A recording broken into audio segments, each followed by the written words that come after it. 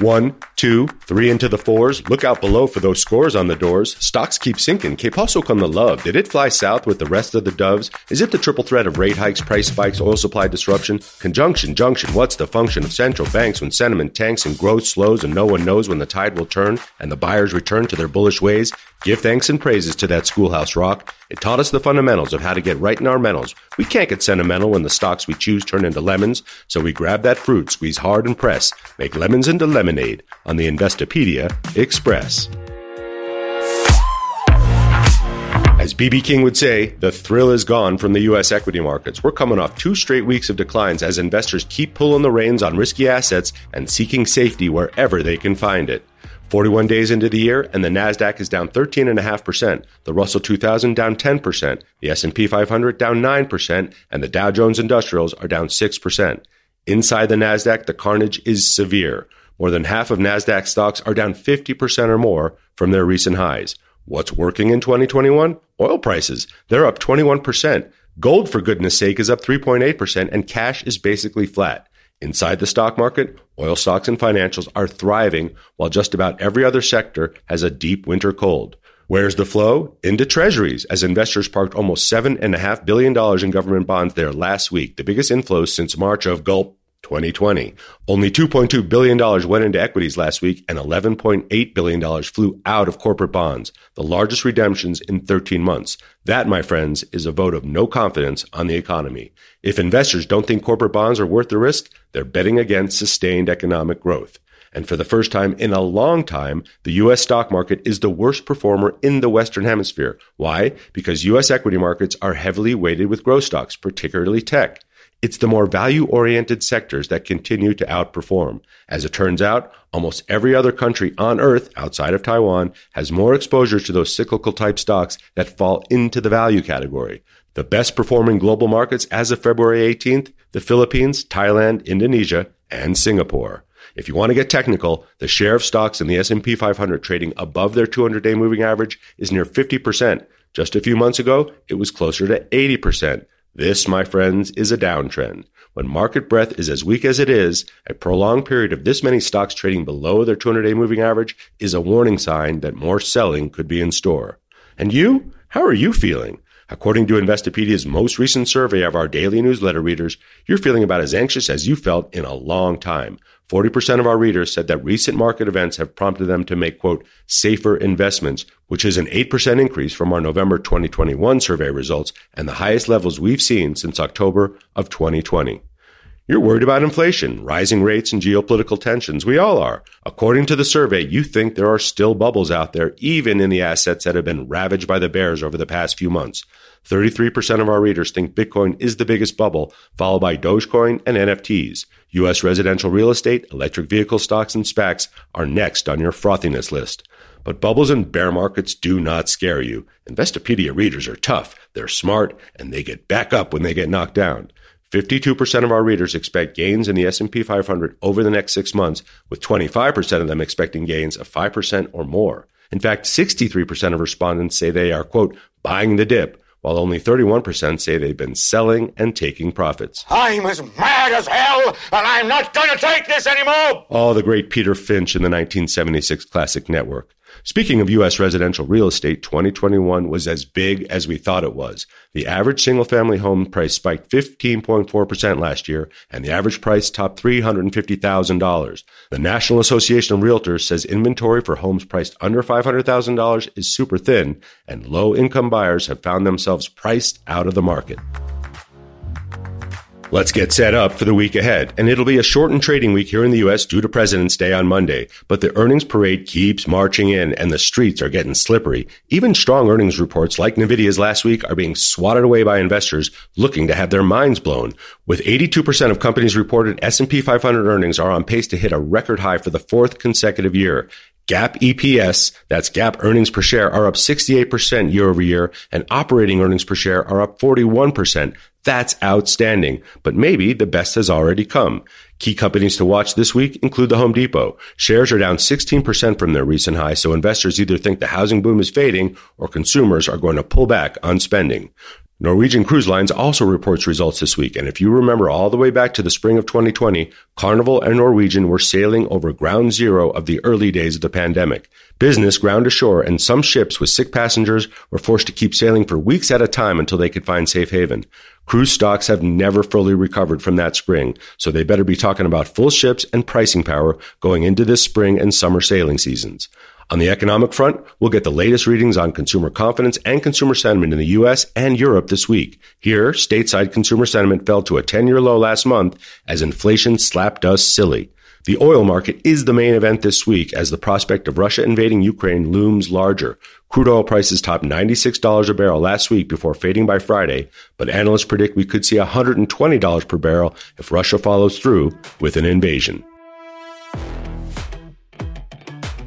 Everyone needs a little motivation now and then, especially when it comes to our money. It's our number one source of stress in good times and in bad. And when markets are rocky or the economy looks uncertain, that's when we need it the most. There are plenty of financial coaches, gurus, and wizards out there on the internet that want you to follow their recipe for success and prosperity, but most of them are selling a dream, not a process. And the road to financial health is a process, a journey that never really ends. That's what Ash Cash Exantis has been preaching and teaching for years. They call him the financial motivator for a reason. He brings a culturally responsive approach to teaching financial literacy, building wealth, and entrepreneurship, and he makes it fun and approachable. You think I like hip-hop and finance? Well, you haven't met Ash Cash yet, but you're about to, as he is our very special guest on the Investopedia Express this week. Welcome to the Express, Ash. Thank you so much for having me. I appreciate you. Love the energy, love the intro. We're going to have some fun today, man. Thank you so much. I appreciate you. Absolutely. You talk about energy. You got enough energy to light up Harlem, which I know you're from just up the road here, even though you're down in Atlanta. But I've gotten so lost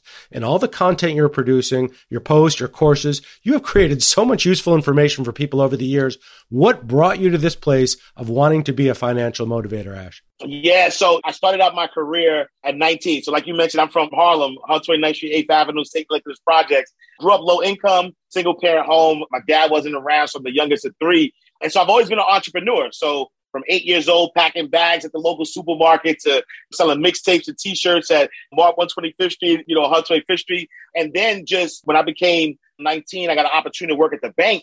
And I did everything in banking, from teller to personal banker to branch manager. I was the CEO of a credit union, one of the youngest CEOs of a federally chartered bank at 31 years old. And then in the words of the Honorable Sean Carter, Jay-Z, there's much bigger issues in the world I know, but I first had to take care of the world I know. I felt like growing up the way I grew up and then ascending in the banking world and having conversations with CEOs of billion-dollar companies, I said that there was still a lack of financial education in the communities that I grew up in. And being that I knew both languages, I could speak both languages, right? And I said, there's much bigger issues, but let me take care of the world I know, the world that I understand. And that's where the passion comes from. And so I started out teaching in urban schools, with Operation Hope. I used to go to jails, Rikers Island. I used to go to Rikers Island every Monday, teaching the inmates at C-74, went to churches. And then I just realized this is well needed.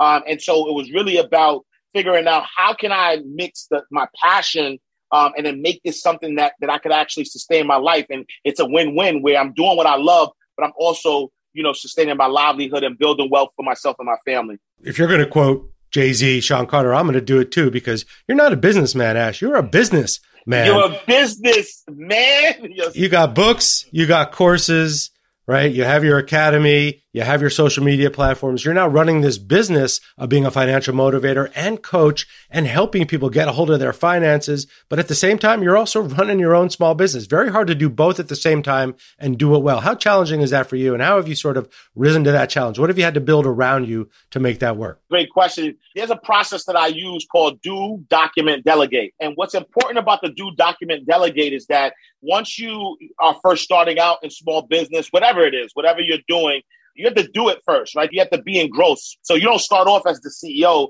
You actually are on the ground and you're doing everything. And then once you're on the ground doing everything, you have to start to document that process.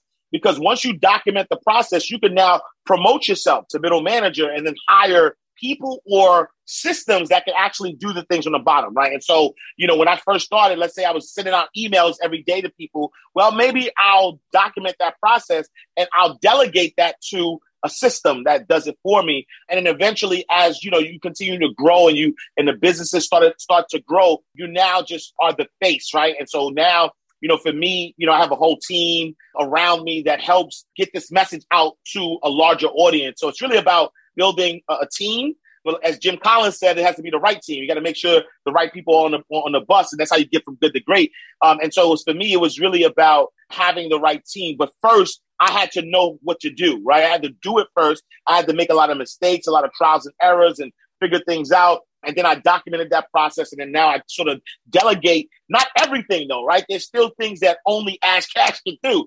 And so I can't delegate some of the things that only I can do, but all of the other things that can be done by other people, I delegate those things. Yeah, when you get to be CEO or you get to be a senior executive, there's a very big difference between working in the business and on the business. And as you get higher, you got to work on that business and have the people that can help you do the work in the business. Because otherwise, there's not enough time in the day. And I know you're using every second out there. If you follow Ash on the social media channels, and folks, do it if you want inspiration or just to feel good or learn something, because there's so much content out there. You're putting a ton out there. So I know you got a lot of books and courses on everything from managing your personal finances to entrepreneurship and social marketing and really growing your own business. But let's talk about investing, since it's closer to our hearts here at Investopedia. How do you invest for yourself, and how do you counsel your students and your followers who want to, Ash, but are afraid to start? Yeah, I think first and foremost, investing is about understanding that there are four people in the world, right? So you got the consumers, you got the producers, you have the investors, you have the philanthropists. And in order for you to build a solid foundation, most people are just consumers, right? And so you have to be able to produce some things. And as you're producing those things, now you graduate to this investor mindset. And the investor mindset says, I'm going to change my relationship with money. Instead of working hard for money, money's going to work hard for me. I'm a big fan of investing in things that give me a big return in cash flow, right? So, I invest in real estate. Landlords saved my life when I left banking world and jumped into entrepreneurship and was working with my physical labor with money. I almost went through foreclosure and all these different things because I didn't have that investment to save me. And so I invest in real estate. I do invest in stocks, bonds, cryptocurrency a little bit, right? I don't go, crazy in cryptocurrency, but I also don't want to miss out. And so I do have a small amount of money in cryptocurrency. But one of the things I like to do, and, for those who are fans of the site might know this term, but I like to do dollar cost averaging, right? And so instead of just saving up a whole lot of money and saying, all right, I got 10,000, 20,000, I'm going to invest, all at once, I do dollar cost averaging. And so, I take a percentage of my income at the end of the month, and that percentage stays the same regardless of what the market is doing. If the market's up, if the market's down, I invest first. I love index funds. I love ETFs. I think that just from a long-term perspective, it allows my money to stay balanced and grow. And so I love index funds. I love ETFs. Dollar cost averaging, certain percentage that go into investing each month. But then I get to decide whether that money is going to be allocated into it like an index fund or ETF, or if I'm going to buy an individual stock. We love dollar cost averaging here. We always say it's time in the market, not timing the market. So you're right. High, low, doesn't matter what's going on in there. A little bit every month, and make it automatic, right, Ashley? You're not thinking about it. You're not worried about it. That money goes there, and I'll look at it every quarter, maybe at the end of the year. I'm not trying to time the market here. I just want to be in it. Absolutely. So in the community you grew up in, right here in Harlem, 10 blocks from where I'm sitting right now, and in African-American communities around the country that you're reaching, as you are reaching these communities, what are the greatest mental obstacles that people have to getting their money right and investing and getting started? What's blocking them? I think the biggest thing is just the skepticism of what wealth looks like, right? And so because traditionally in our communities, the conversations around money isn't something that happens around the kitchen table. When I used to go to the bank with my mom, I couldn't go to the teller with her. It was like, sit on the side, don't look at my account, don't ask me what's in it, none of that stuff. And so the money conversations weren't really being had. And because there's a lack of trust for banks and financial institutions, anytime when you talk about wealth, there's this, it's too good to be true, right? And especially now when we think about sort of like the barriers for entry are so low now. I was a banker for 15 years. I remember in order to invest, you needed $50,000 or more, right? You could not invest if you didn't have money.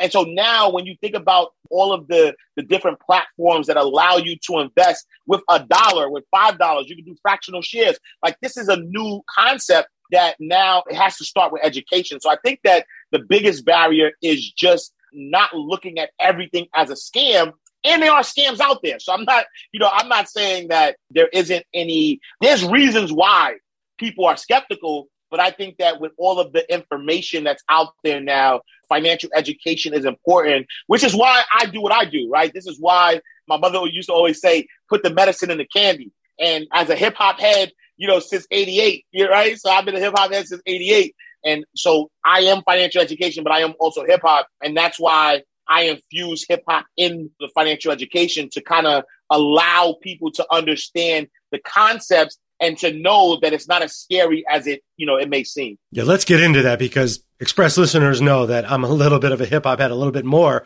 than that. But you've gone next level in tying the lessons that you're teaching from artists like Jay-Z and Nipsey Hussle into your books, into your posts. How are you being able to tie that financial educational message into that work through looking at entrepreneurship, through looking at investing, the way we get paid? Because there's a lot of important messages in there that a lot of people are missing, but you've been able to fuse that. How are you doing that? I think because I've always been an entrepreneur, since 8, and I've always been a hip hop head since 8, right? So ironically or coincidentally enough, my first record that I've listened to was Big Daddy Kane at 8 years old, right? And so because I am that in my core, as I'm listening to music, there are things that the normal ear wouldn't necessarily listen to. Like, I'll give you an example. My first book that I kind of like started to tie it in, obviously, was The Wake Up Call, which is based on Jay-Z's 444 album.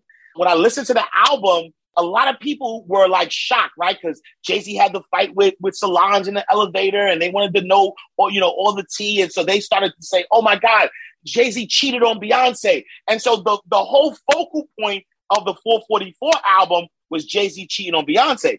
The truth of the matter, that's only 20% of the album. The whole 80% of the album, he's talking about generational wealth. He's telling you stop going to the strip club. He's telling you to buy land. He's telling you to fix your credit. He's telling you about trust, about wills. And so as I'm hearing this, I'm going, like, as a financial educator, this is like a dream to me. I said, this is the guy that had gangsters stop wearing jerseys and have gangsters wearing button-ups. So now people are going to listen. When Jay-Z says financial freedom's the only hope, people are going to listen. And when I started to see people focusing so much on the 20%, the cheating, I said, I got to do something. And so it started out me just going to colleges and, teaching lessons on it. But then I realized there was a need to go deeper and to go in. And so now it's just sort of a natural thing for me to kind of listen to hip hop lyrics and be able to visualize it in a different perspective too, right? Because sometimes, I've never sold a drug in my life. But sometimes when I hear, sort of like a rapper with trap music talking about drugs, I match that and say, oh, this is a similar concept to, stocks or bonds or whatever the case may be. And again, to the point of putting the medicine in the candy, instead of trying to, if you have a deep desire for your audience to be attached to your message, instead of trying to stay up where you are and bringing, your audience up to you, it's better to just go to where your audience is, because the truth of the matter, when you go to where your audience is, they'll actually respect you. They'll know that you really care for them. And then if you talk their language, then they'll be able to now have an open mind, open heart, and you can change the trajectory, not just for them, right? The work that we're doing is not only about the individual, it's actually about a whole community, right? Because I'm not in the community every day. So if I could get somebody in the community who could get this message and now be another example, now that starts to spread out and now that becomes part of the culture. And that's the aim. Yeah, and that's exactly what you're doing, because you've built a very, very big following. But I can see that you're not just trying to build this for you. You're trying to build this as a movement towards financial literacy writ large, towards building wealth and helping people escape that cycle of poverty or escape that cycle of income inequality. And there are plenty of reasons, you said it, Ash, plenty of reasons that exists today. But there's also probably opportunities that folks aren't aware of to build a path to wealth. And if they're in debt, there are ways to get out. There are strategies that I know you're teaching and others are teaching. If you have some savings, there's a way to think about what you need, how much you're going to need, how you can invest. And you're right, the platforms make it easier. You don't have to be an accredited investor with 50 grand. You can invest with $10 today. but it's hearing the message. And I think especially from you and from people who look like you and not like me, because they've been hearing from people that look like me for a very long time, Ash. But when it comes from you, it's easier to relate, and you're relating to the people that they are looking at every day. Absolutely. Absolutely. And that's the beauty of the time that we're in, right? Because there's so much information, and that information can be spread faster than ever before. When you think about social media, I can literally do a reel that reaches hundreds and thousands of people. A 2-minute reel or a 1-minute reel that I did, it took me 2 minutes to record, could reach so many different people. And so this is a great time. And as we look at all of the access that we now have and all of this information and how we could change the trajectory, it's just important that we continue to speak in the language that our audience understands so that they can also now enjoy what the American dream is and build wealth for themselves and their generation. So let's talk about people that you do admire. Are there celebrity investors out there, or people in general who are out there, and that could be in the hip hop world or sports or in the professional and business world or services, that you admire, and that you admire them for the way that they've gone about their business? Who are some of the people you look up to, Ash? Yeah, I mean, obviously number one on that list is Jay-Z, right? So coming from Marcy Projects, being able to not only master music, but also master business and be able to have these different businesses that, influence, and the way he invests in other businesses and the business acumen that it takes to touch so many different types of businesses. So I'm going to say Jay-Z first. Definitely Nas. I'm a big Nas fan. And, again, another person that has his PhD, his public housing degree, growing up in Queensbridge houses, but just watching some of the silent moves that he and his team has been making behind the scenes. When you think about Queensbridge investors and what they've been doing, being able to invest in a lot of these tech companies, these startups, making a lot of money from there. Magic Johnson has been a very, very big influence, a lot of the moves that he's been making. And I would say LeBron James, as somebody who's young, but very quickly, he surrounded himself around the right people. He built his own team. And he's made some smart decisions, as it relates to his money and investment. So I would say those are my top four folks that I admire and I look at as far as their business moves go. Yeah, pretty good starting four right there. You can add a point guard to that mix, and you got yourself a championship team, no doubt about it. So in your life, though, beyond the folks that you looked up to, who was there for you to inspire you to kind of say, it's Ash's time to be Ash and do what you got to do? Is there anybody really key in your life who helped you with that motivation that you're now spreading to other people? Oddly enough, man, I always give a shout out to my OGs, man, that I grew up with in the neighborhood, because for whatever reasons, they saw something special in me. And so every time, I tried to kind of veer left or right and try to go in a different direction, they were there. They were like, nope, go to school. I remember getting beat up, in the elevator because I wanted to cut school or I wanted to do something. And my OGs, my guys who, probably weren't doing the right things themselves, but they were like, nah, Ash, you're not going, down this path. And so first and foremost, those were the guys. But my basketball coaches, I played, I'm 6'3", so I played basketball coming up. And so a lot of my basketball coaches were inspirations to me. But definitely, as an adult, Alfred Edmond, the senior vice president at Black Enterprise, has been a mentor to me, has really been instrumental in, helping me, craft my story as a financial educator, and me watching him and seeing you can make money by educating people on money. And so he's been very instrumental in helping me. John Hope Bryant, who's the founder of Operation Hope. It's funny because he's a mentor to me now in real life. Like I've interviewed him, I know him, but he was mentoring me before he even knew who I was. My first time going to an inner city school and teaching financial literacy was because of John Hope Bryant and the movement he's been doing with Operation Hope, and just knowing that he's from Compton, he's from the inner city as well. And he was able to create a whole business helping people. And so he's been a mentor to me. Rashawn McDonald, who's, powerful, business manager and personality has been. So I've been fortunate to be around some powerful people who are givers first, and they give, and they see that in me as well. So we talked a little bit about dollar cost averaging. We always ask our guests for their favorite investing term. I got a feeling it's that, but if you have another one that you want to share with us, because we're a site built on terms, what's your favorite investing term or financial term, Ash, and why? Yeah, so besides dollar cost averaging, I'm going to stay in the D lane. I'm going to say diversification. Diversification for me is, I always say that you should have both.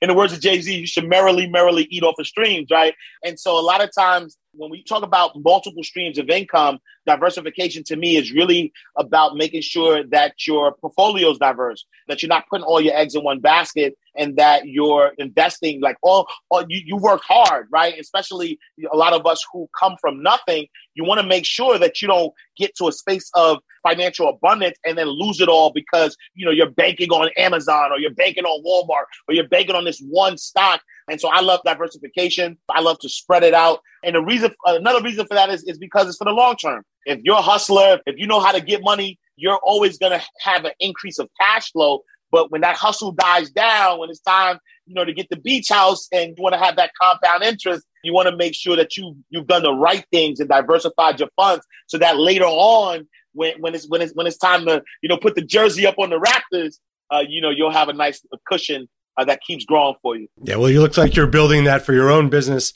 with the books and with the courses and what you're doing on the platforms and your speaking circuit. So it's really it's a delight to watch your business grow. And you seem to be really off to an amazing, amazing hot start. Even though you've been at this for a while, you're really doing great things. Ash Cash Exantis, so good to have you on the Express. And we look forward to great things from you in the future. Thanks for joining us. Thank you so much, brother. I appreciate you.